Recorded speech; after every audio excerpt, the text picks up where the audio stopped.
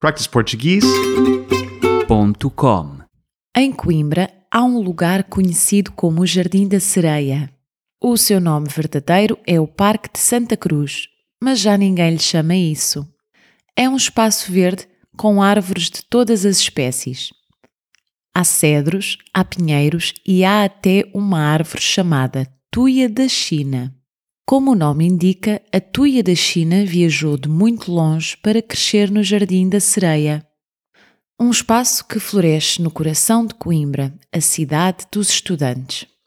Para entrar no Jardim da Sereia é necessário passar por baixo de 3 lindas estátuas de inspiração religiosa. Estas estátuas representam 3 conceitos cristãos: a fé, a caridade e a esperança.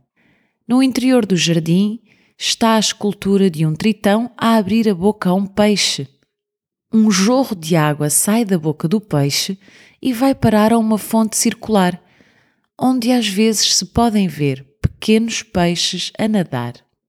Esta fonte está envolvida numa tradição universitária. Às vezes, os estudantes mais velhos pedem aos estudantes mais novos para formarem um círculo à volta da fonte. Depois, os estudantes mais velhos berram: "Saltem!".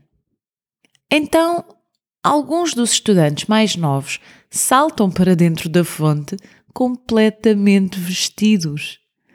No entanto, os mais espertos reparam que os estudantes mais velhos não dizem "saltem para dentro da fonte" e continuam secos.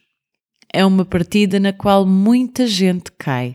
O Jardim da Sereia está mesmo no centro da cidade, mas às vezes passa despercebido. Se forem a Coimbra, vale a pena visitar.